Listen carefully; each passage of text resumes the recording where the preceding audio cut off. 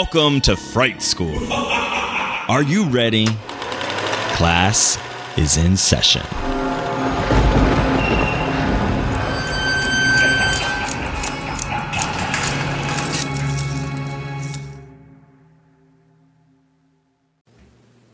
There we go. Welcome back to Fright School. Hello, Joe. Hi, Joshua. How are you today? I'm always so happy when we have a wonderful guest in the studio with us. I know. I'm very excited to have our guest here today. Quick introduction. He is a film and television director, producer, screenwriter, actor, author, all the things. His directing credits include Guilty as Charged, Oblivion, and, of course, the delightful Elvira's Haunted Hills. He's directed episodes of Julie Brown's Strip Mall, all 3 seasons of Dante's Cove. His book, I Was a Teenage Monster Hunter, How I Met Vincent Price, Christopher Lee, Peter Cushing, and more, documents some incredible interviews he conducted for his fanzine Bazaar in the 1970s.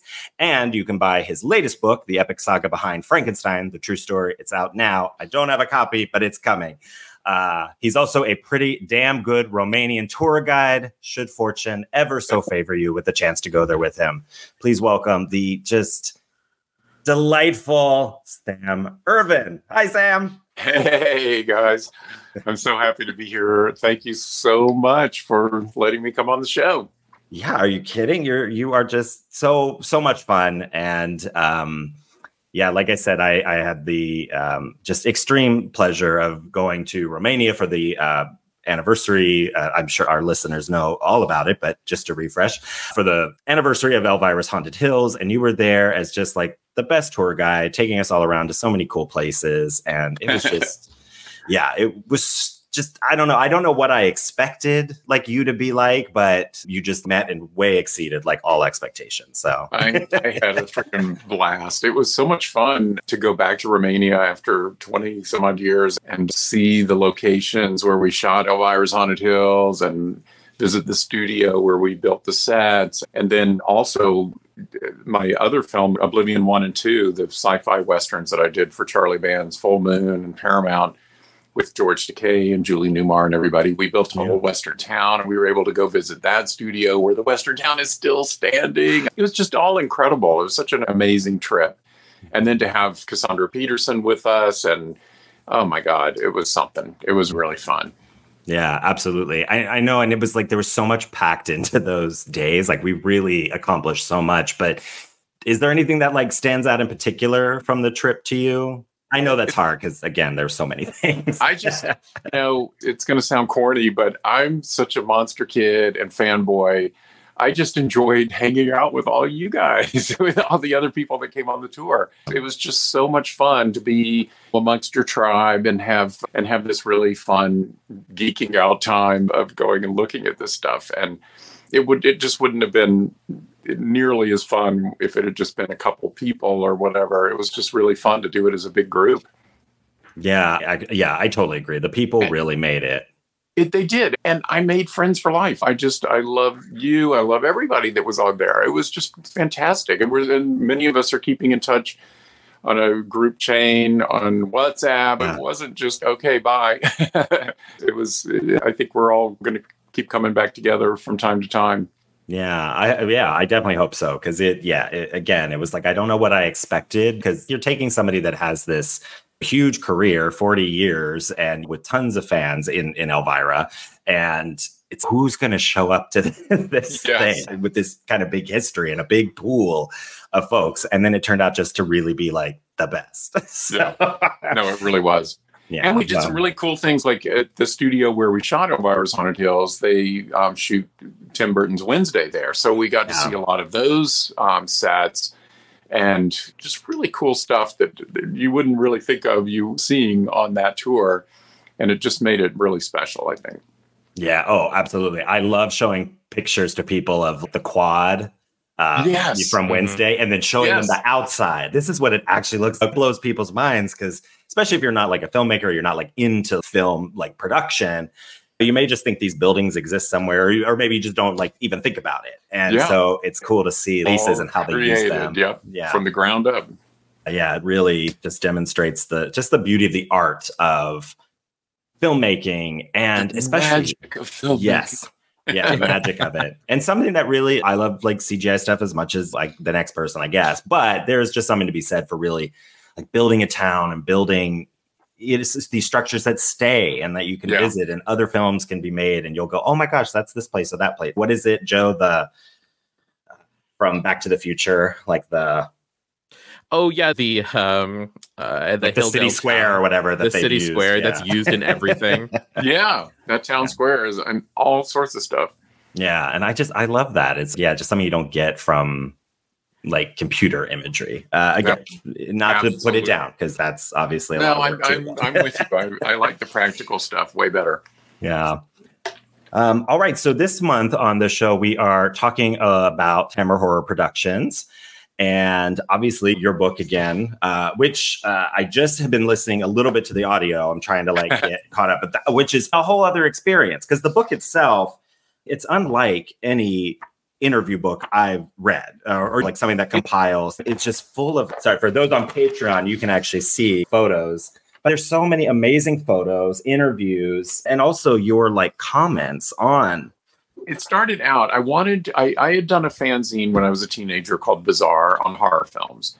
And as a high school graduation present, I got my parents to send me to London because I wanted to interview all my Hammer film idols. And I did. And I had lunch with Christopher Lee at Pinewood Studios where he was shooting The Man with the Golden Gun, the James Bond movie. And I spent the rest of the afternoon hanging out with him on the set and meeting Roger Moore and then sharing a limo ride back to London with Christopher Lee and Hervé Villachez, who was drunk as a skunk and telling us all about the prostitutes he's hired since he'd been in London. And we were in hysterics and all these crazy things.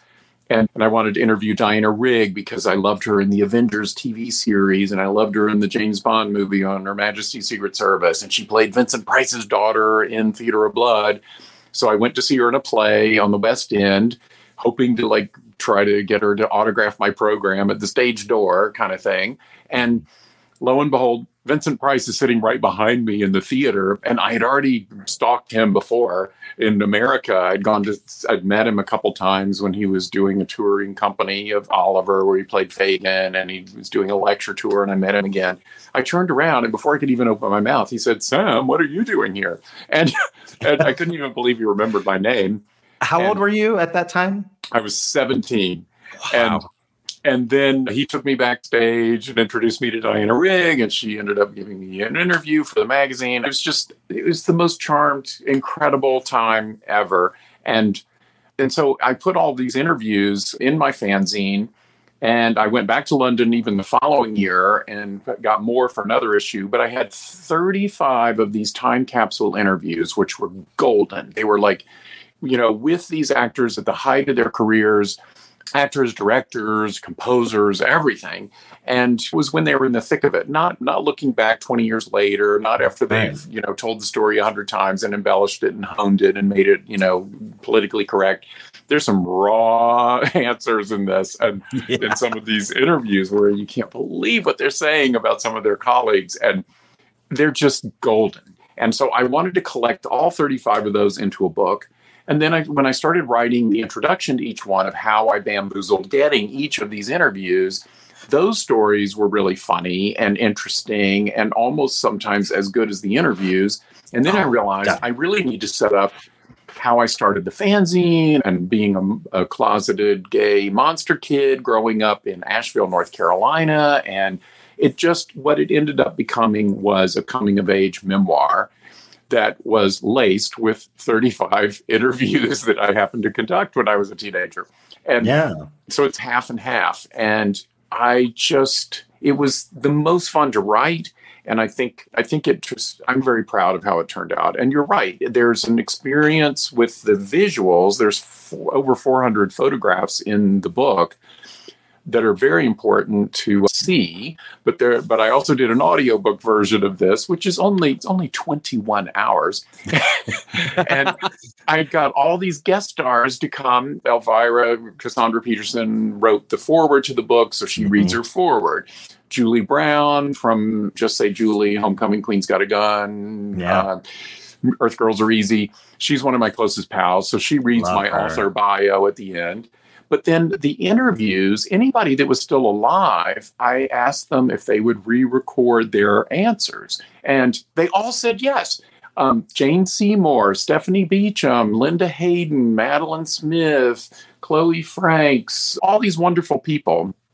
And then for some of the interview subjects, for the other interview subjects who are no longer with us, like Diana Rigg, who I just idolize, I asked Juliet Mills, Hayley Mills' sister. They're the daughters of Sir John Mills, this great British acting dynasty. And Juliet was famous for a TV series in the 60s called The Nanny and the Professor. And she had known Diana Rigg, and they had actually done a play together on the West End. And she was delighted to be asked to do not imitate her, but just in the spirit of doing that. And she did Diana Rigg and a couple of others.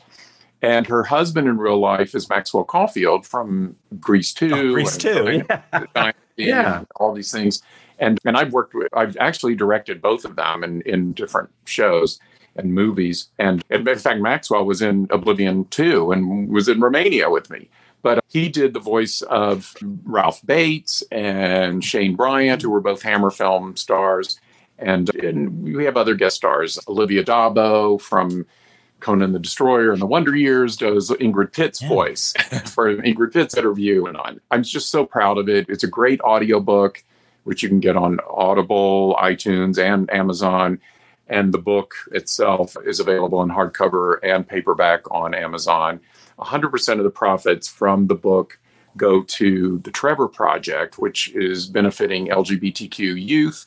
And it was a charity that was very close to Cassandra Peterson, who recommended it. I wanted an LGBTQ charity, and it was honing it down as to which one I was going to go with. And she recommended that. And I thought, oh my God, this is my coming of age. Yeah. All about my youth as a closeted gay kid. This is absolutely perfect. So it's for a great cause, and I'm not getting one dime, which is why I'm very happy to promote it. And all the money goes to the Trevor Project. So check it out on Amazon. It's called I Was a Teenage Monster Hunter, How I Met Vincent Price, Christopher Lee, Peter Cushing, and more. And there's a lot more. There's all kinds of cool stuff. And of interest to certain members of our LGBTQ listenership, I go into some interesting things. There's some horror stars who, let's just say, got a little flirtatious. And one of the chapters is called 50 Shades of Dark Shadows. Need I say more? Yeah, and that is definitely a good selling point for it. Something else is really obviously, we like the tea, right? But what I really am surprised by is because I'm hearing you talk about it before I got a copy and started going through it. It's 17 years old, writing this fanzine and getting to chat with these people. And you think, what kind of questions is some 17-year-old kid going to ask? But there's some you at 17, you were a better interviewer, at least with the questions, than storied people are. There's some really good questions in here that you really get into, not only just about their lives, but producing and the creation of film. You do get some great, obviously, there's one here with Christopher Lee about his thoughts on The Wicker Man as it's coming up. And man, it's such a cool thing to preserve. But there's just also really great questions you ask that offer this depth to these people, these icons of horror. That just makes it even more fun to read. It's not you know what I mean? I think all of us have been to enough Q&A stuff in fandoms where you get people. It's that answer is out there 1,000 times. Why waste that? Again, not everybody knows, but I don't want to put people down, but sometimes it's these. Yeah. Think about what you want to ask. So there's some good stuff. I appreciate that. And it just came naturally to me. I don't know. It's funny because people have said, you should just reprint all of your fanzines. And I'm like, oh my God, no, I'm so embarrassed about the reviews I wrote because I've changed my mind on so many films, including Brides of Dracula, which we're going to be talking about later. And I'll tell you about that. But also my writing and being a critic was very primitive, and I just am way too embarrassed to proliferate all of that nonsense. If super fans want to go out and find these things on eBay, fine, but I'm not going to proliferate that stuff. But the interviews really were special. When I reread all of those, I was very proud of what I was able to get. And I was just astonished at how frank and open most of these interviewees were about answering the questions. And so honestly and rawly, it was like, whoa, this is great. There's a lot of politically incorrect stuff. There's a lot of stuff that this is a whole nother era where they could never get away with saying some of the things they do. It's, kind of shocking at times. And I had to put a couple of disclaimers. And so anyway, I just found them to be really fascinating and really obviously wanted to preserve those. So we did. Yeah. I'm really glad you did. And I'm really glad that you released this because it is, especially for a horror lover, there's just stuff in here that, I just can't imagine you could get anywhere else. And again, there is something about, just the candidness before a time where everything is so structured now. And especially with social media and all these things, people are very careful in a way, which is good. Not to say they should just go. There's just as an example, just one example is that in interviewing Ingrid Pitt, who I became very close friends with and absolutely adored her. She was the star of The Vampire Lovers, Countess Dracula. She was a vampiress in House That Dripped Blood. She was in The Wicker Man. She was like the queen of horror back in those days. Yeah. And in fact, I was her aide de camp at the famous Monsters convention in New York in 1975. And so I adored her. She loved me. I was not out, but I am 1,000% certain she could sense that I was gay.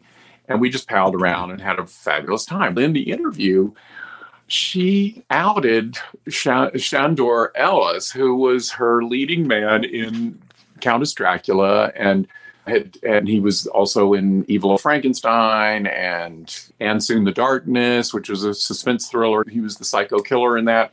Anyway, and she called him a poof. Oh, wow. And said that their chemistry didn't work because he was a poof. And knowing Ingrid, as I did, I know that she didn't have a homophobic bone in her body. I know it wasn't said in any kind of malice. I know that she wasn't. And it was also just the time period it was. There was no discussion about was it right or wrong to out people. That hadn't even come up yet. That was a big topic of a moral issue that came into being during the AIDS crisis when people were questioning, should we be out? Should we stay in the closet? All this stuff. It just, in the early 70s, nobody had discussed even the topic of it. And she just blurted it out. And when I was interviewing the composer Malcolm Williamson, I'll talk about this in a few minutes, who did Brides of Dracula, David Peel, who plays the vampire in it, and said that he was very effeminate behind the scenes and would bring his poodles to set. And I'm just like, I'm dying because I'm closeted and I want to ask them even more questions about this, but I'm afraid it'll turn the spotlight on me and reveal more about me. And so anyway, it's pretty cool though to go back and read it in the time capsule kind of way and put it in the proper perspective of the era in which these things were spoken.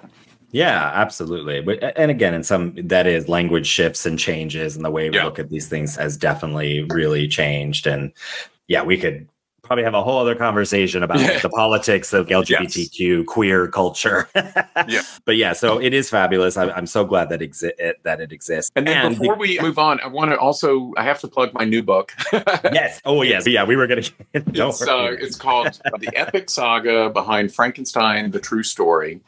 And this is a film. It was a 2-part NBC Frankenstein adaptation in 1973. It's the 50th anniversary this year. Wow. And it was right at the time that I went to England that I saw it. And I put it on the cover of my fanzine bazaar because it absolutely blew me away.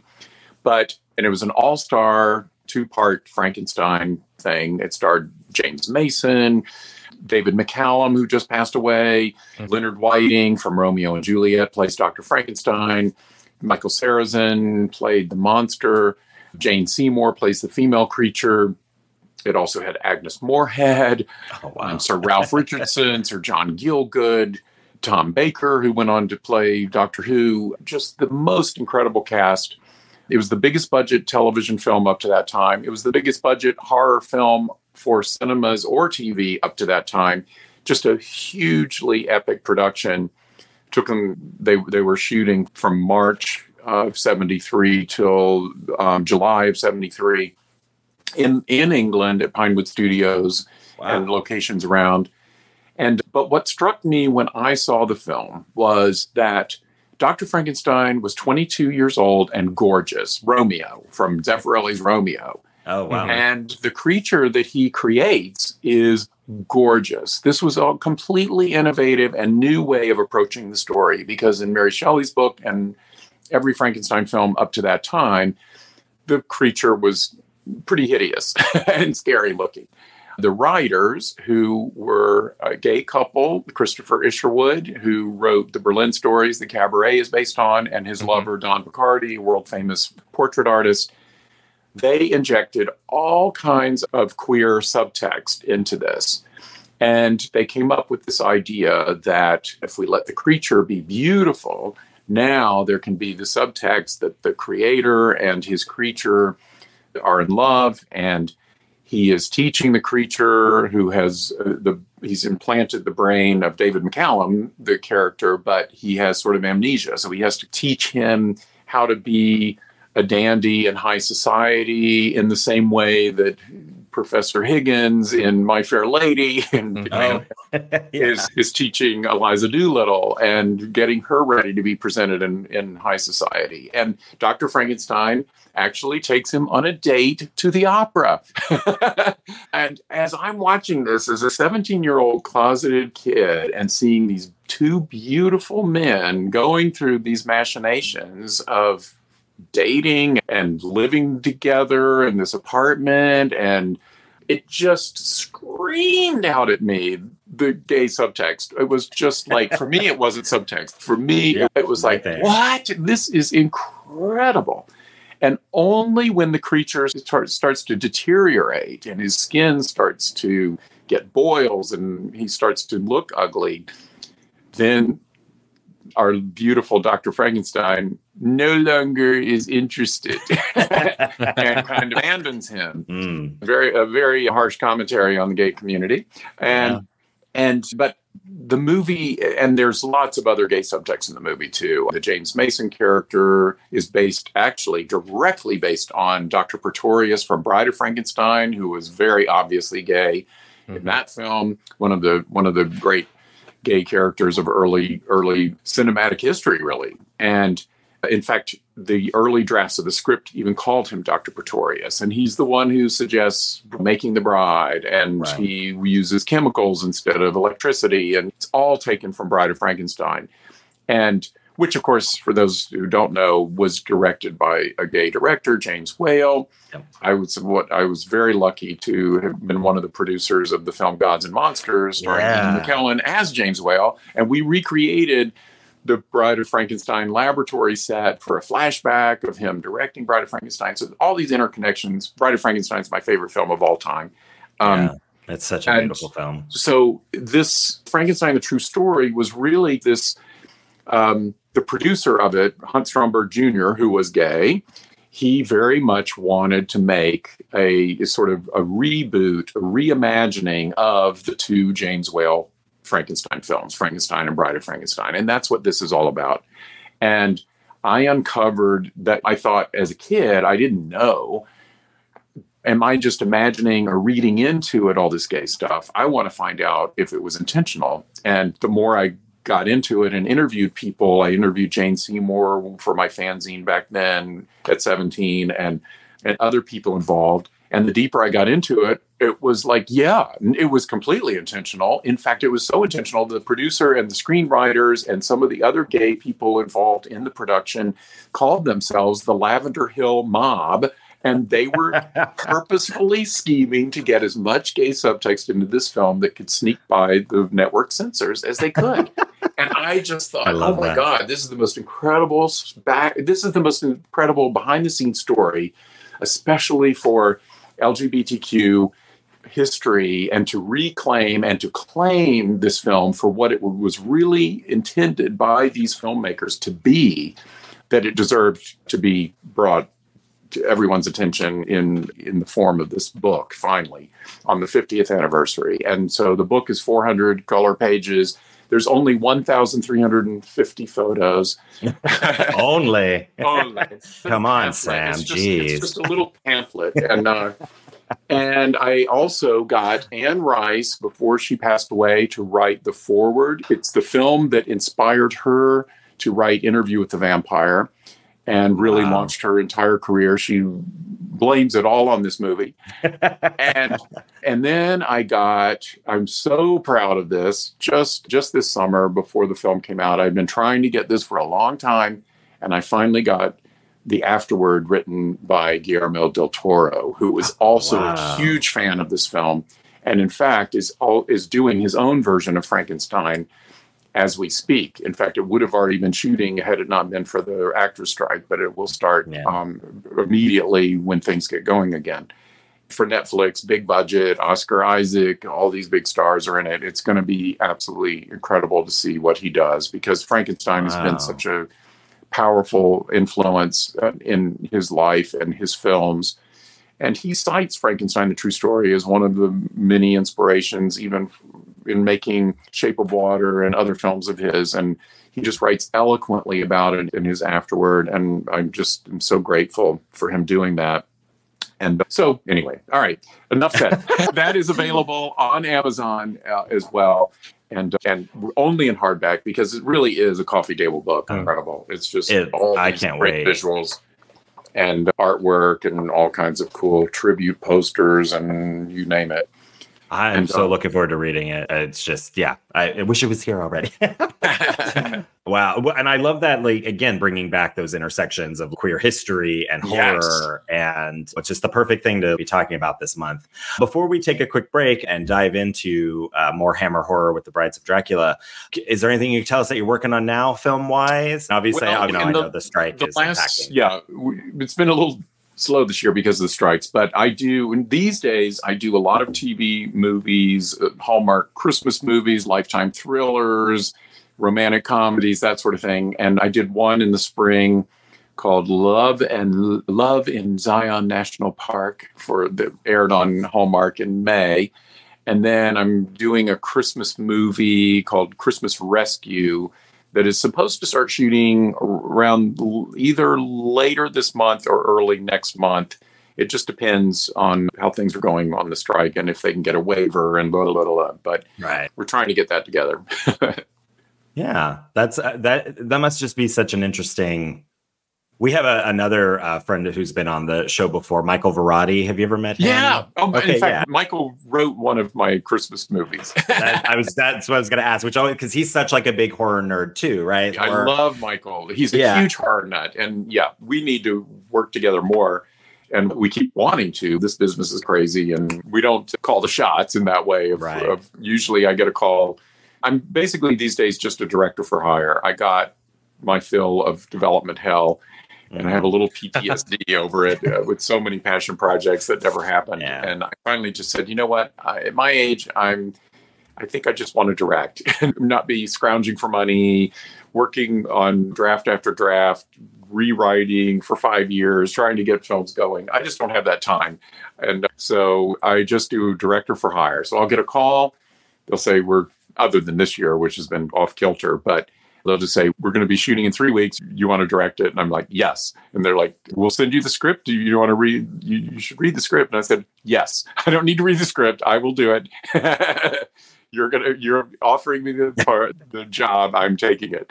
That check clear. Awesome. Yeah. But it's just been so fantastic since I've done that. And I'm very lucky that after, being in the business for all these years that I'm on lists. And I do get called, so I don't really have to go look for work. And I just take the call, take the job, go prep it, direct it, turn in my director's cut, and then wash my hands and move on to the next thing. And between gigs, I write these books as my labor of love kind of thing, which is so much fun. Yeah, I'm really glad you do, because this is very important, like history that easily gets lost. And if we don't hold on to it and document it. So I'm very glad. And again, it continues to invite that, because, there's always these discussions about, horror is going woke. horror is so gay these days. No, it has always been that way. Yeah. We have been here since the foundations. Nosferatu, like all the way back then, until now, queer people have been involved in the shaping of horror history. Absolutely. So I just love that you are part of that enduring legacy and have been fortunate enough to be able to preserve parts of it as well with your I really rambunctiousness as a teenager. If I'm militant about anything, it's like claiming our history, because so much of it was closeted and subverted and subtextualized and everything else that it really... We all need to bring the spotlight out on these things when it was obviously very intentional and just has never been recognized as such. Yeah, and it highlights also not only the importance of queer history, but also the importance of what happens when we come together, like as varying communities, when like straight people and queer people like just respect each other and each other's like contributions to work, and what incredible things we can do if we're not so focused on tearing each other apart. So it just all comes together. Thank you so much for sharing all about your books and just for being here. So we are going to take a really quick break, and then we are going to talk about 1960, The Brides of Dracula. Hey everybody, I'm Chris Fafalius, and I'm the producer of Krista Makes a Podcast and the host of the One Hit Thunder podcast. And I'm Matt Kelly, host of Horror Movie Night and the producer / the head of content for the Geekscape Podcasting Network. Between the two of us, we have, believe it or not, 25 years of podcasting experience, and we want to help you start your own podcast. We know podcasting, and we want to share that knowledge with you. So whether you're new to podcasting or you want some feedback on your currently active podcast, we want to help. Or perhaps you're just overwhelmed with all of the editing work. Well, we can help you with that also. You can check out our website at weknowpodcasting.com for more information. We're excited to help your podcasting dreams become a reality. All right. Welcome back. So this week we are continuing our really first ever exploration of Hammer horror. We've been so long focused on the show through the perspective of American cinema and the history of American horror that we've neglected Hammer, which has given us these enduring performances of like Christopher Lee's Dracula and Peter Cushing as Dr. Van Helsing, and just so many other contributions. So it was time. It was time to talk about Hammer horror. So today we are continuing with The Brides of Dracula. This is, again, produced Hammer Film Productions, directed by Terrence Fisher.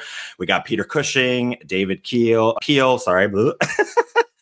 David Peel, Frida Jackson, Yvonne Monlar, which is like my favorite name ever now. And all kinds of other delightful people. And just before we dive in, this is from The Nitrate Diva, Brides of Dracula, Dandy of the Damned. A sumptuous cautionary tale. The Brides of Dracula seduces, then shocks, revealing the rancid dysfunction festering beneath the surface of Gothic romanticism. As the title suggests, the film largely focuses on women, in particular the grave consequences of socially sanctioned female fantasies. An integral mother-son relationship also gives the plot a Freudian depth of depravity and enhances its subtle critique of women, enabling irredeemable, monstrous men. As incarnated by David Peel, Baron Meinster is a spoiled, manipulative, sexually ambiguous Raquel who recognizes and ruthlessly exploits the images that women project onto him. He's the Prince of Darkness in Prince Charming's clothing. Joe, what did you think of The Brides of Dracula? As always, that's where we start. I actually had a really fun time watching this film. I think that, again, as someone who, my role on the show is to play the newbie, and very much the newbie when it comes to the films, the Hammer horror films. And so watching this after watching Horror of Dracula, I like this one a lot better for a couple of reasons. I thought that the story was really interesting.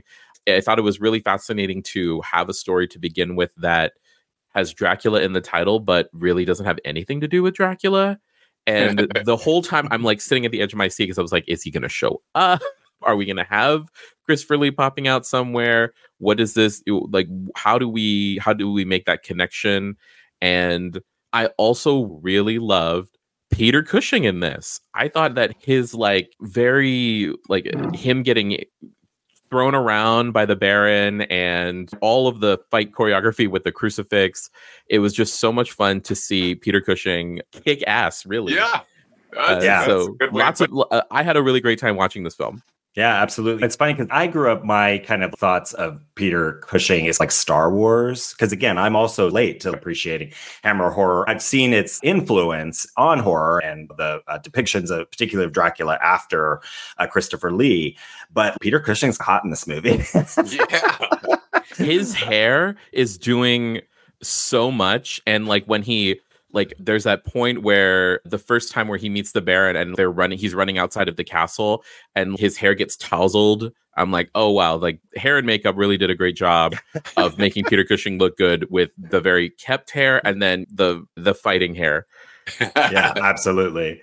So Sam, when we reached out to ask you about doing this, and I let you know, hey, we're doing this deep dive into Hammer horror, and asked you like, hey, what would you like to talk about? This came up pretty quickly. What is it about Brides of Dracula? Yeah, it's one of my absolute favorite Hammer films, but it didn't always start out that way. Yeah, I was going to ask, that's where I wanted to start. Like you said, you would change your opinion. Yeah, when I saw it as a kid, I had seen Horror of Dracula, which was the first of the Hammer Draculas. They had become really big in horror films in 1957 and 58. It really started majorly with Curse of Frankenstein, with Peter Cushing as Dr. Frankenstein and Christopher Lee as the monster.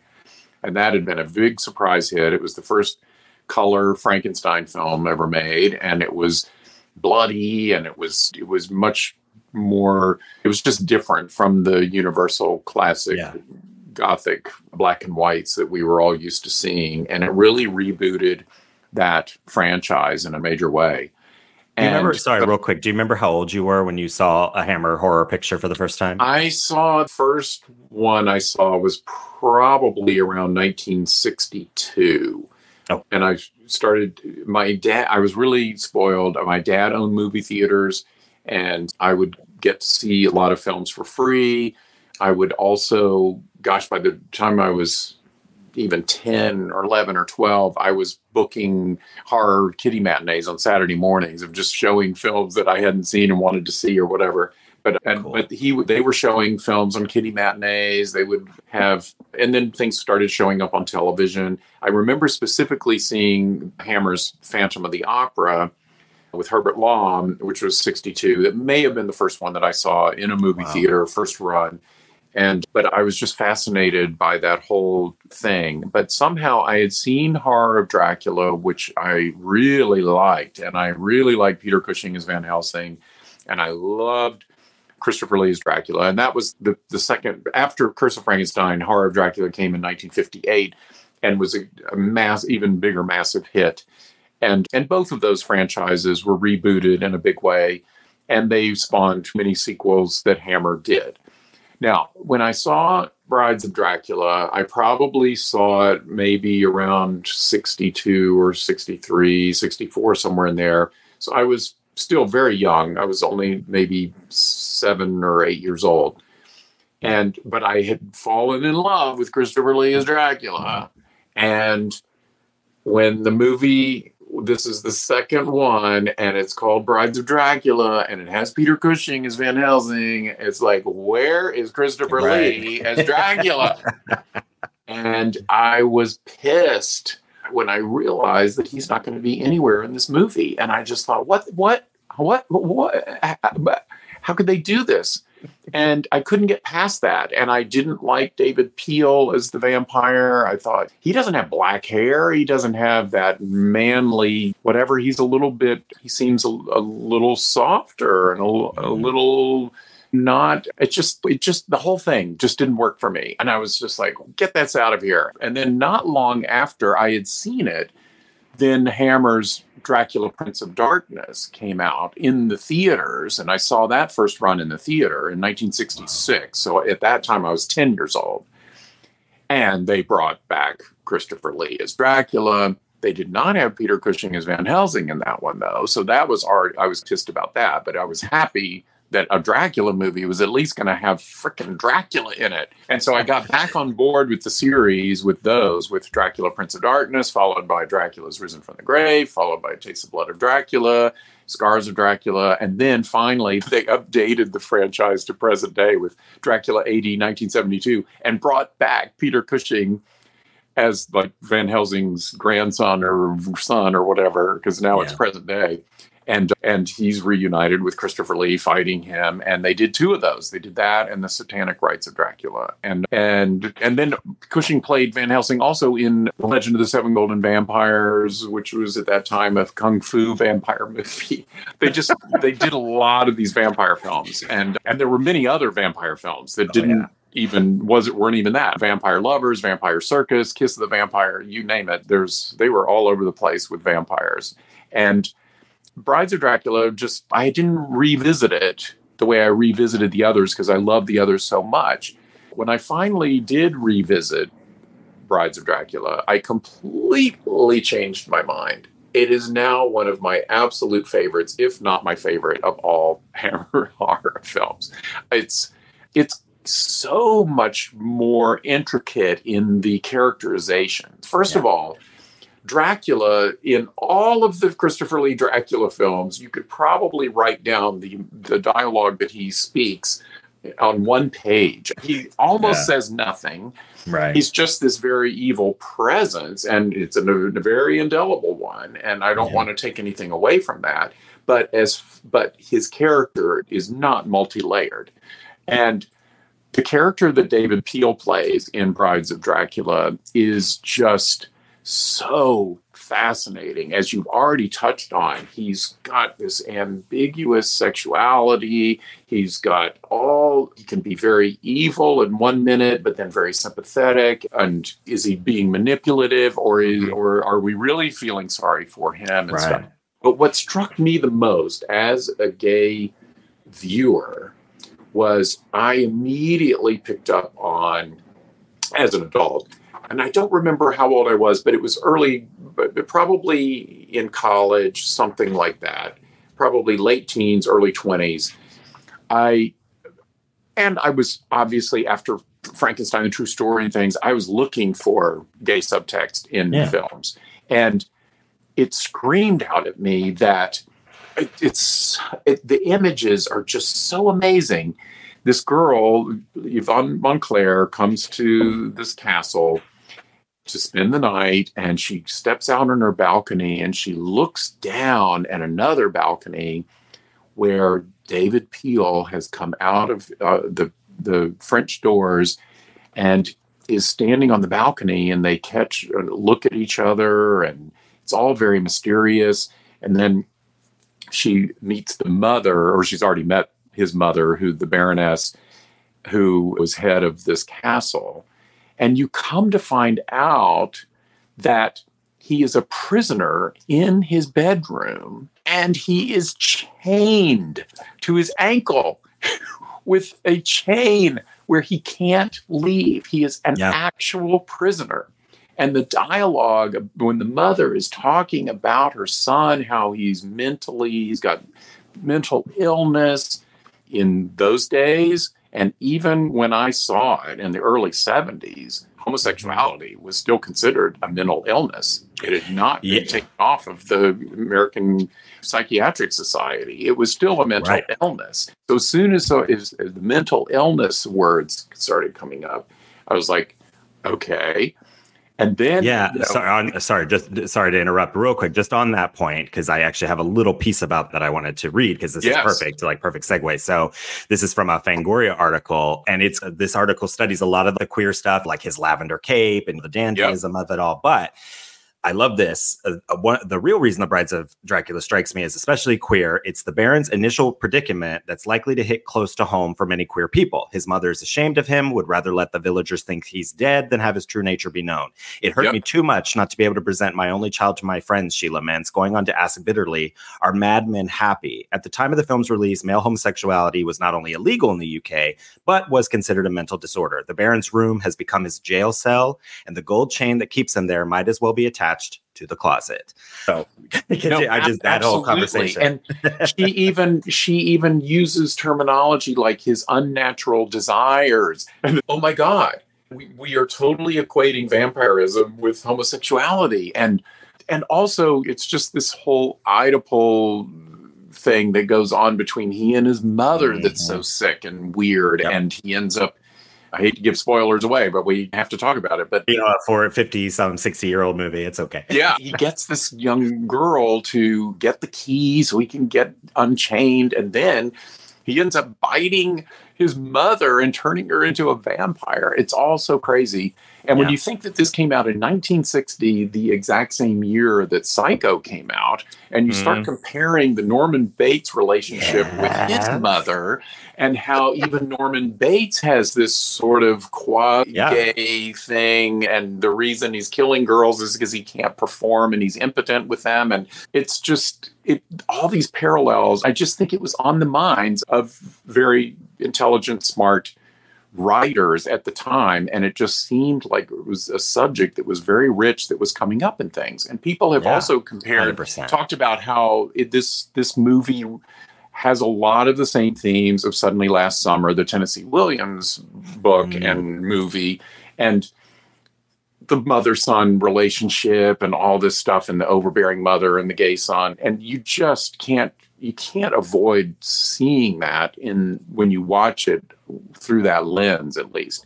And it's truly, until The Vampire Lovers, which is in 1970, 10 years later, you didn't really get much of LGBTQ representation or themes or subtext, hardly at all, in any of the Hammer films. It took 10 years, and then they did an adaptation of Carmilla, which was the Sheridan Le Fanu vampire story. Yeah. And now we're like super dead on lesbianism, and it is saturated in that film. My God. And they suddenly had nudity everywhere, and it was like a new day for Hammer. But because before then they'd never even shown a nipple, and there it was just like full on boobs the whole movie, and more than just boobs. Yeah. But I wonder about the Italian influence on that, with all the that kind of came out at that time, because we talked about, what was it, Vampiros, Lesbos, and some of these Italian vampire movies that really focused on like lesbianism and the wild women. But speaking of lesbianism, there's moments in Brides of Dracula where it even touches on that. The vampiress, the young girl in it has come to be a teacher at this academy, and she meets one of the other young teachers there, played by Andrea Melli. And she ends up getting bitten by David Peel, our vampire, and comes back as a vampire. And she comes to our main heroine, Yvonne Montclair, and she's coming towards her, and she's saying words like, "I want to hug and kiss you," and it's all this. It's not even subtext. This is absolutely overt lesbianism. And it was like really shocking. I mean, I'm just stunned that this got by the censors back then. Now, in England, these films were adults only. Kids were not allowed to see them. When they got released to the United States, there was no heavy-duty rating system at that time. There was no rating system at all. And kids got in to see these. And so it was pretty shocking stuff at that time. The other thing that David Peel does as a vampire in the movie, he bites women, but he also bites Dr. Van Helsing. Oh, yes, he does. And although they don't show it. But what's amazing is he cape up. Yeah. And as he's coming down on him, he just envelops him in this shroud of cape. And what went on under that cape, we will never know. And it was you could tell that they knew this was shocking, and that this was going to push the envelope with the censors. And I think even just covering it up with the cape was part of that sensibility or fear that they were really pushing the envelope here. Yeah. Now, in the course of getting all these interviews that I did for my fanzine in the early 70s, I did interview I interviewed Peter Cushing. I interviewed Terence Fisher, the director of this movie, and I also interviewed the composer of this film. And interestingly, I've done a lot of research on Terence Fisher. I didn't ask him specifically about the homosexuality aspects of it, and I could kick myself now. But again, I was so closeted at the time that I interviewed him at 17 that I was afraid to bring it up much. But I have read his answers to those questions in other interviews, and he vehemently denies that there was ever any thought of homosexuality between Van Helsing and David Peel, and or the Baron Meinster character. And but what about in general? But he completely owns the lesbian aspects of the Andrea Melly thing. He's of course we're total lesbian, but I think that Terence Fisher is old school. I think to admit to they had to have had thoughts about the homosexuality, and here's why: David Peel, the actor, was gay, and how could he's about to be nuzzling a guy on the neck? Mm-hmm. I'm sorry. There's just no way you couldn't possibly avoid thinking about, wait a minute. Yeah. There's just no way they could have avoided thinking. Do you know, was David out to inner circle people? Was it kind of open secret or? My impression is that David was out to the people that worked with him and around. Yeah. And when I think I mentioned it earlier that when I interviewed the composer, he outed him in the interview. And this was in 1973. David was still alive. David had given up acting and opened an antique shop because he was... It's like Peter Hinwood from Rocky Horror. What is going on? But exactly. But he... And Malcolm Williamson, the composer, you could tell he was a little homophobic. He was making fun of the fact that David Peel was rather effeminate. He said, "Oh, yes, he brought his 2 poodles to set every day." Which means he probably didn't suspect you were gay because he spiritually, including you in that, Yeah, he may not have. But at the same time, I just know that David Peel, it was not a secret that he was gay. And I know that David Peel approached his performance. He had to have brought some of that to the table, going back to the mother-son relationship and the being chained up and all these kinds of things. There's absolutely no way that he was performing those scenes without making the connection that, this really is a parallel to homosexuality. And that's why I think it actually works so brilliantly, because he has the right frame of mind and the sensibility to let that subtly come through. And the way everything about him is androgynous a bit.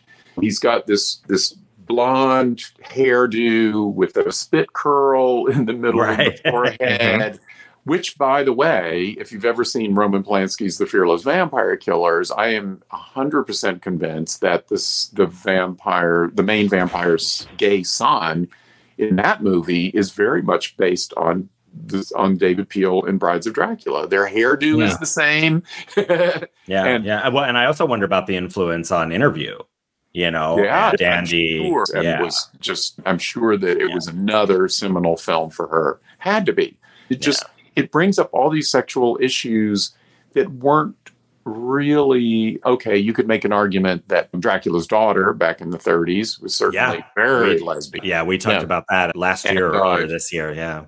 That could certainly be cited as a forerunner of this for sure. Yeah, but, absolutely. But there wasn't a huge amount of dealing with the sexuality of the vampire characters, particularly. Especially not male. Because guys, we fetishized lesbianism for a long time. We had a heterosexual perspective.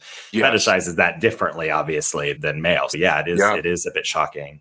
Yeah. And by the way, just a sideline, since we're all Elvira fans, Dracula's Daughter is one of Cassandra Peterson's all-time favorite horror movies. She absolutely loves it. And anyway, I love that fact. And it's always been one of her favorites. And now knowing that she has T as her girlfriend for 20 years, it suddenly even makes more sense. Yes. But anyway, getting back to Brides, I just I was blown away by the layers of all this psychology and all these gray areas of sexuality and everything laced through that movie. And you just don't have that kind of sophistication or depth in most of the other Hammer vampire movies, which were just a little bit more straightforward, good versus evil. And until, of course, Vampire Lovers, which kind of, really was a whiplash of a moment. And the really cool thing about this film is because it can operate on multiple levels as well. Like as queer people, we're watching it and we can sympathize with this experience that he's having. But at the same time, for the straight spectators, like he's the villain and he's this threat to that white Christian male dominance. And and again, when we talk about like dandyism, and again, this kind of reflects sort of an earlier conversation we had about rope.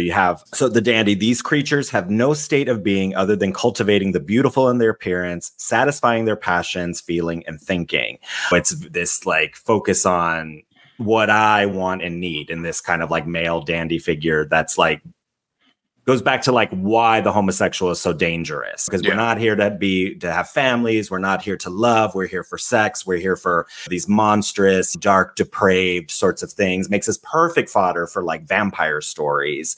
So when you watch it, there are other people who are looking at him and they're not having this sympathetic experience. They're like, this is the threat. Like he's so beautiful and he's taking our women and he's going to harm them and take them down these dark paths to lesbianism and whatever. And so you have Van Helsing is the hero, and he wants to save the main woman, and he almost seems to flirt with her at times. Like he wants to. So it's this it just operates on a few different levels that are really interesting when you're watching and thinking about what like straight people at the time watching this. See, this is exactly why we need to like stay on the righteous path. Exactly. And then he even gets a one-up on Van Helsing, like we were talking about. He bites him. So that's something that even I don't think Dracula ever does in the films. No, does Dracula ever get up on Van Helsing? No, but not sexy motherfucker certainly does. It's tempting. It's also, the movie just doesn't have a standard structure to it either. Van Helsing isn't even introduced into the movie until 35 minutes or more into the film. It actually mirrors a little bit in Horror of Dracula, because the first act is really between Jonathan Harker and Dracula, and then Van Helsing comes in to investigate. Which we talked about, just as a side note, is a really nice like when we think about the beginning of Psycho, where it's like Marion Crane set up as the hero and then is killed, and then Scream with Casey Becker. It's here you have that in 1958, this plot device that's a really nice twist. Sorry. No, you're absolutely, you took the words out of my mouth. It was really a hot thing, obviously, in the late 50s. And right then, to the first act, you go in one direction and then you pull the rug out from under and go in a whole new direction. And now you have a new protagonist and everything that comes in. And so, it definitely mirrors that structure for sure. And so it's interesting from that perspective. And it's also, we have to talk about how beautiful this film is.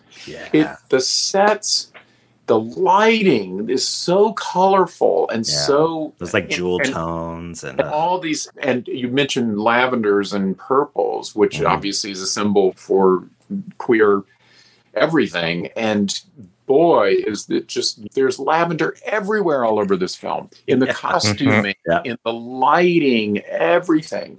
So there's no question in my mind that there were lots of people on the creative team of this, which were all on board with all of this subtext going on. And it's absolutely beautifully shot, and the sets are gorgeous and the costumes are gorgeous. Everything just works together to make this such a unique film that just really stands out of the, certainly, well, for all Hammer films, in my opinion. But oh, absolutely. It's just so highly charged with everything. The music score by Malcolm Williamson was not the regular Hammer composer at that time. James Bernard did Curse of Frankenstein, Horror of Dracula, and his very bombastic, brassy, his whole, the notes that he picked were actually in his brain, in his mind, he was actually pronouncing Dracula. Yeah. The horror of Dracula. And with brass and very bombastic, whereas Malcolm Williamson took it in a different direction of being a little more romanticized, and he used the organ a lot. It was a great deal of that, and that's something that James Bernard rarely used. And so it was a very different score for Hammer, but very effective. And I thought he did a really good job with it. Yeah, absolutely. And and I also agree with you, Joe, that Cushing was absolutely like a swashbuckling superhero in this movie. I think it's the best of all his portrayals of Van Helsing. I think it gives him more to do, more excitement to do. Mm-hmm. And Cushing just steals the movie almost. He is so good in this.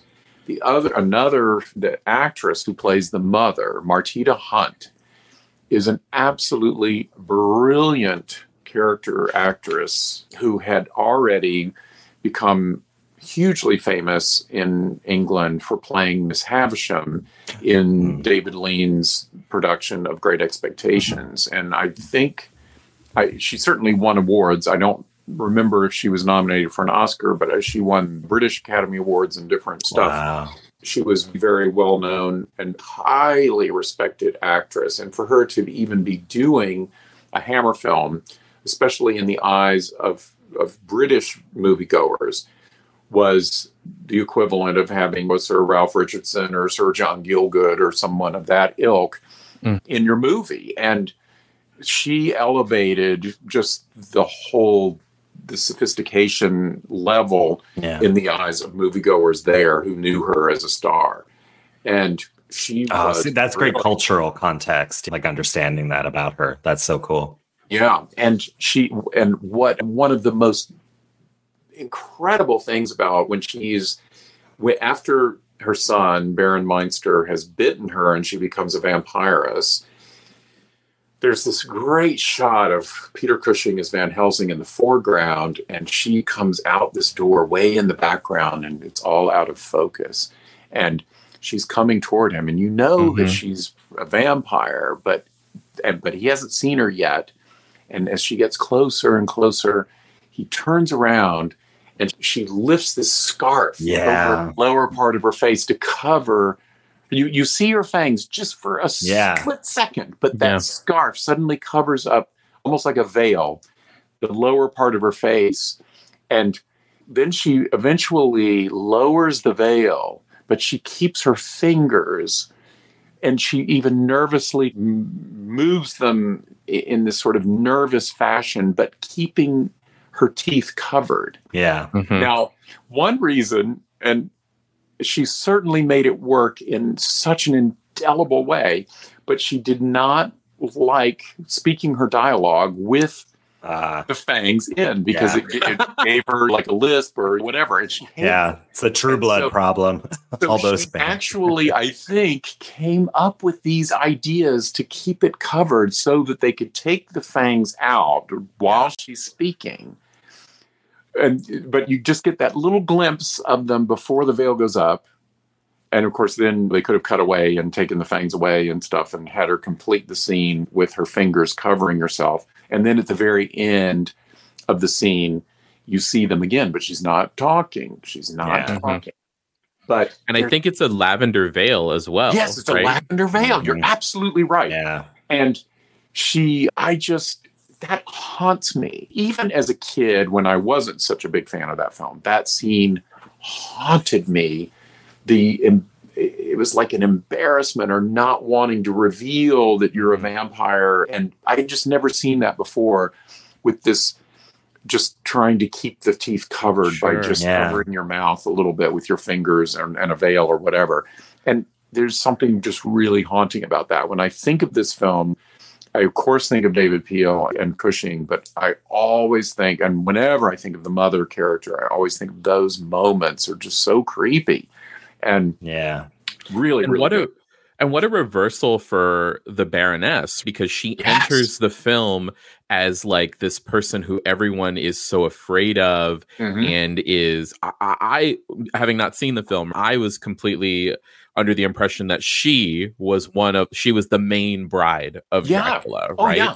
I think you absolutely think that. When she comes into the tavern, there's this push in on her, and she's got the cape that has these two, I forget if they're red or lavender at that point, and maybe red scarf coming down, almost like the lining of a black Dracula cape where it's lined in red. It was definitely evoking that kind of thing. And they push in, and the music has a little evil riff. And I was convinced she was a vampire. She was the Dracula of this movie. It was just going to be a woman vampire who's the head of the castle. Of course she's but she's not. And you're right. It's such a reversal, because when she is a vampire, she's meek and covering her mouth and embarrassed and not this all-powerful evil character. And I thought the lesbian overtones, they start with her there seducing Danielle to come back. And it doesn't even occur to me that the reason why she's doing it is a new meal for her son, right? Yeah. I was like, oh my gosh, this is for her. This is entirely informed. Absolutely, you're convinced that whole scene plays as a lesbian seduction. Because of that. And again, I don't think the actors could have possibly not known what the impression of the audience would be at that point. Of course. And she's seducing her to come with her to the castle and stay the night. Yeah. No. It's just such a great film with so many layers and so many. Yeah, I can't wait to watch it again. Joe, before we wrap up, Joe, did you have any other random notes or stray observations? I actually have a question not related to the film. Sorry, really quick, because I can't believe none of us, I love the mother's comment earlier, I can't believe none of us made fun of it yet, was gay things happen here? Yes! Balls. Yes! Makes me laugh. But anyway, sorry, that's just infantile humor, but she's gay stuff happens here. Balls.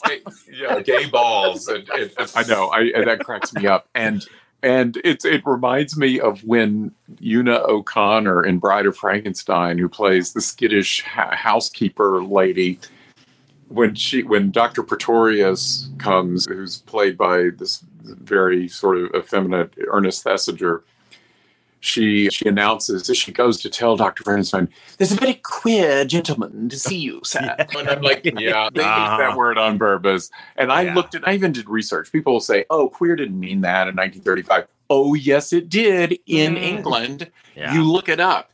And it was very intentionally laced in there. Yeah, it had double meaning, but it was, again, part of that whole subtext. Yeah, and there's no question that James Whale and all these British actors, everybody knew exactly what that word was implying. Were doing. 100%. Sorry, Joe, what was your question? Sure. So I have two comments. One, I love a manic housekeeper, the familiar, because when you meet her, she's giving Mrs. Danvers from Rebecca. Yeah. Again, which is also adding to lesbian subtext. Yeah. Right. And in fact, Rebecca starts off very similarly to the way that when she meets the Baron, very visually similar. But go ahead. Sorry, Joe. Yeah. No, and so I just wanted to call that out because I was like, okay, this is amazing storytelling and how that character has that queer subtext and still fulfilling a similar role.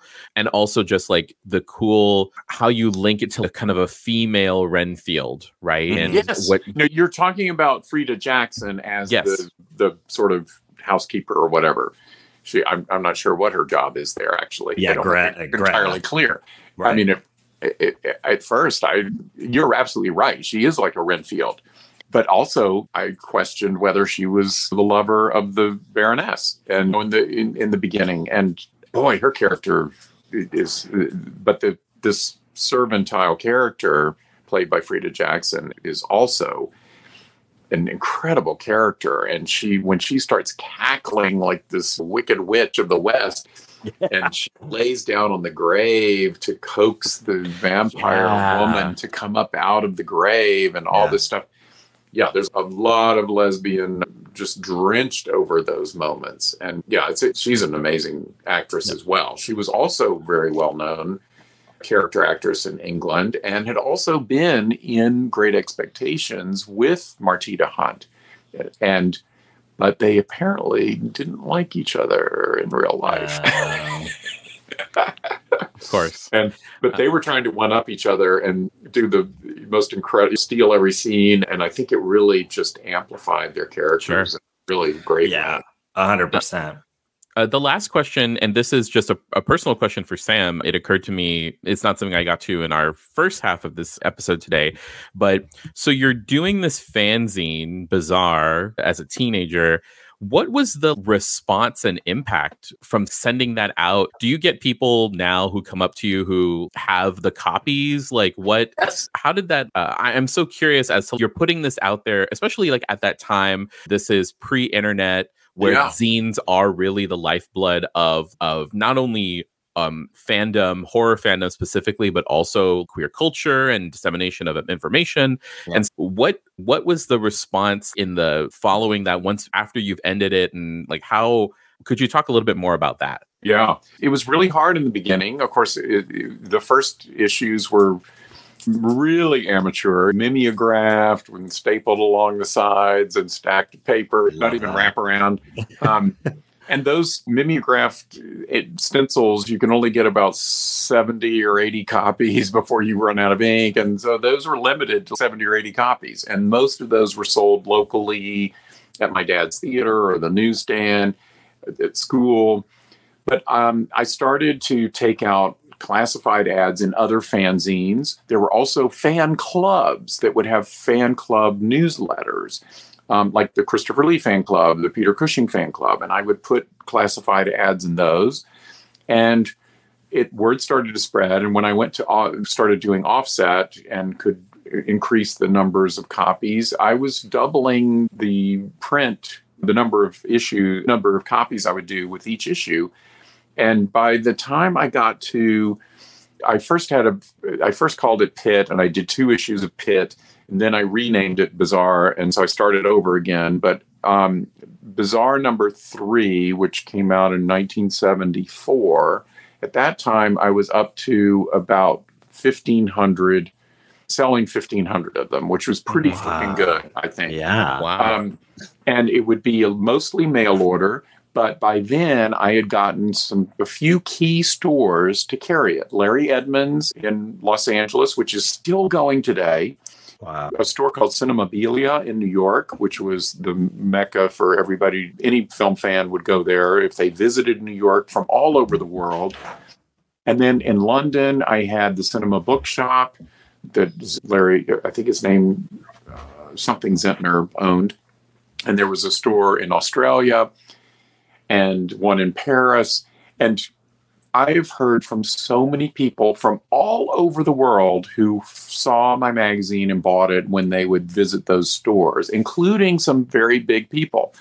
I met William Friedkin in 74, late in 74 in the fall. And I brought a copy of my new issue that had just come out in August with Frankenstein, the True Story on the cover. Mm-hmm. And that was the year that Exorcist came out, and he was at the height of, he was the number one big director in the world at that moment. Oh, yep. And when I met him, I handed him a copy of Bizarre, which had a review of The Exorcist in it. Thank God, a great review. And he said, and his first words were, "Oh, I've seen this. I bought a copy at Larry Edmunds. And thank you for the good review." I couldn't believe it. Awesome. And I later I was Brian De Palma's assistant for several years. And De Palma remembered seeing it at Cinemabilia in New York and had bought copies. And when I met Francis Ford Coppola, he knew of the fanzine. And amazing. It really did get around. Now, I went to London in October of 2019, just before COVID, to interview Leonard Whiting on camera. He played Dr. Frankenstein in Frankenstein, the True Story, and I was doing the extras for the Shout Factory Blu-ray, and we had to get an interview. I'd already interviewed him over the phone for an early magazine where I wrote about the movie. But when I was doing the extras, I had to go over to London and get an in-person interview with Leonard Whiting. While I was there, a couple of monster kids who were my age got in touch with me and said, "Hey, we are big fans. We want to take you to lunch." One of them was the editor and publisher of the Dark Side magazine and Infinity magazine, which are British monthlies. Mm-hmm. And the other was a graphic designer who designs a British publication called We Belong Dead and all their associated books. They both came with their copies of Bazaar number 3 with Frankenstein, the True Story on the cover that they bought at the London cinema shop way back in 1974. And they got me to sign them to them. Wow. I was just freaking blown away. Cool. Yeah. It was the coolest thing. And the editor of those magazines was Alan Bryce. We became great friends. He got me to interview Elvira for The Dark Side on the year that she came out with her memoir. So the same month in October of that year, it was 2020 or was it 21? I forget. But so we had this cover story with a big interview with her the same month that her memoir came out and was a huge New York Times bestseller, and the same month that our film Elvira's Haunted Hills came out with Shout Factory Blu-ray in a big anniversary edition. Yeah. So it was all cool synergy with that. And then the other guy that I met there, Steve Kirkham, this graphic designer, he ended up designing the book, I Was a Teenage Monster Hunter. And of course, Frankenstein, the True Story. Had to. Yes. At that lunch, he pitched me. He said, "Have you ever thought about doing a book on Frankenstein, the True Story?" And I said, "Actually, yes." And he goes, "If you get around to doing it, I want to design it." And I said, "I want to do it for the 50th anniversary and have it come out in 2023. That's so amazing. Yeah, all of these connections born out of my fanzine way back in the 70s. It's just freaky. And That's talk so about amazing connections that are things that have paid off. Yeah. In later years. I'll tell you one other quick thing before we go. Sorry. No apologies. Thank you for spending the time. when I first, in junior high school, the teacher told us we had to memorize a monologue. They're thinking Shakespeare. I'm not into that at all. I'm allergic to iambic pentameter. No, thank you. And I raise my hand and I say, "Could I do Edgar Allan Poe?" And of course, they know me as the monster kid, and they're like, not surprised. And they're, "Yes, Mr. Irvin, you can do Edgar Allan Poe." So I go home, and back in those days, this is like the late 60s, there was no video, nothing. But I had tape recorded on reel-to-reel audio tapes the soundtracks off of the TV speaker for a bunch of horror films, including Pit and the Pendulum with Vincent Price. And I transcribed, going back and forth, the whole monologue of Vincent Price at the ending of that film and memorized that. Now, in my mind, I know this isn't Edgar Allan Poe. It's the screenwriter's words, Richard Matheson, the great Richard Matheson, who I Am Legend and all the early Poe films, and he did all kinds of cool stuff. But I figured the teacher wouldn't necessarily catch on, and she didn't. And I got an A. I went in the next day, and I did this monologue, and it's, "Do you know where you are, Bartolome? You are about to enter hell. Hell, the netherworld, the infernal region, the abode of the damned, a place of torment, Gehenna, Naraka, the pit, and the pendulum, the razor edge of destiny. Thus the condition of man bound on an island from which he can never nor hope to escape, surrounded by the waiting pit of hell, which must destroy him finally. Bow." Okay, scene. So then, about a year later, I bamboozle my way to meet Vincent Price backstage at Oliver, where he's playing Fagin in Atlanta, Georgia. And I held a gun to my mother's head to drive me down there, the 4-hour drive from Asheville to Atlanta to see it. And when I meet Vincent Price, that's love. I recite that. I said, "I know your monologue from Pit and the Pendulum." And he says, "You do not." And I said, "Yes, I do. And here it is." And there were other fans waiting to see him, and it got a big applause. So it made an impression. And then when I saw him the next year, he was doing a lecture tour in North Carolina at a university, and I got my mother to drive me to that one too.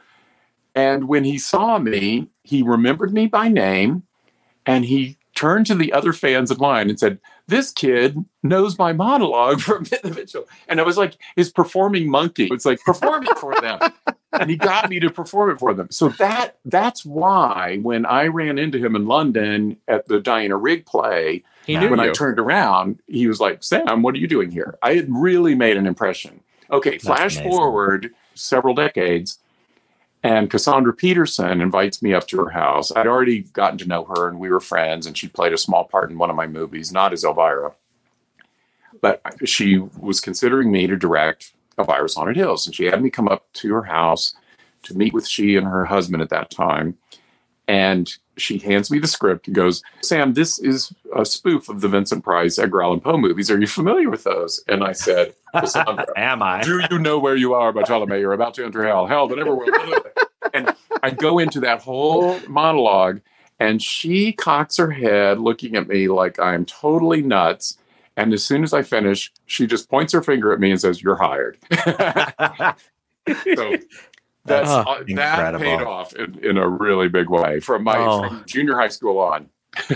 That's so thank amazing. you. I just love that story because Joshua and I were doing this partnership with the Lambda Archives here in San Diego. And one of the things that they do as part of their community outreach is like they make zines and they teach people, especially like young queer kids, how to make zines and the importance of zines, especially with regards to queer culture and history. And so hearing your story, and we're going to encourage as many people as possible to get your book, because it does open it. Like there's something about the passion that somebody has and sharing that with the world in a way that's like tangible, right? A blog is a blog, but there's nothing quite like holding something in your hand and knowing that it was made with attention, love, and care. So thank you. Absolutely. Thank you for that story. And just for being here today. It's just, it's been such a delight for me to listen to you, insight into the film and into your book. So thank you so much. I've loved it. Thank you for having me. And sorry I went late.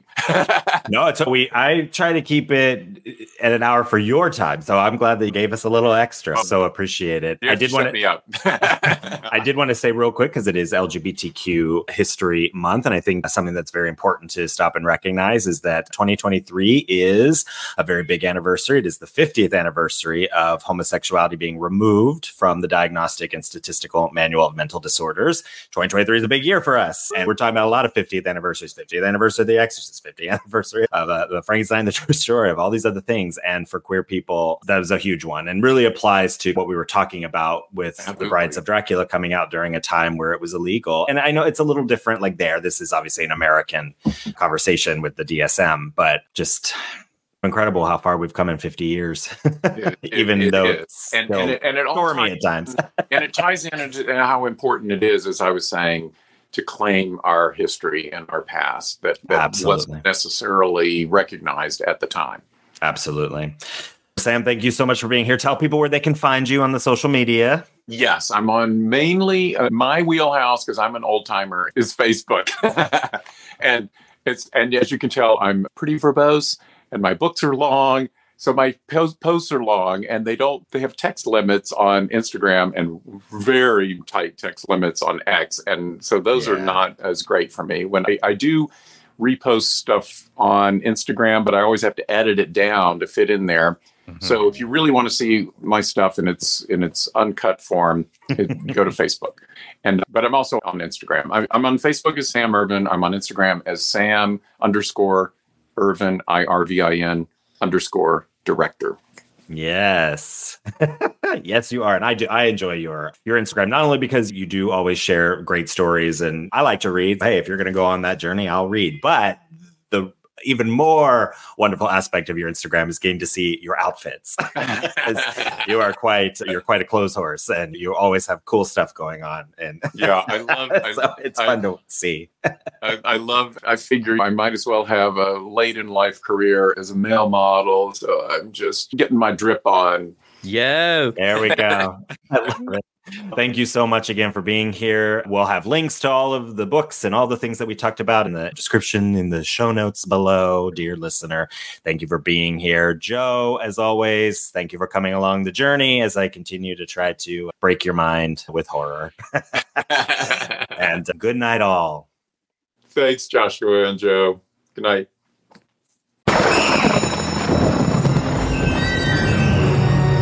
Fright School is produced by Joshua Napier and Joe Farron. Our intro was edited by Davey Boy Productions. Our logo was designed by Jamie Channel Guzman. Episodes are edited and engineered by Joe Farron. Fright School is produced in terrifyingly beautiful San Diego, California.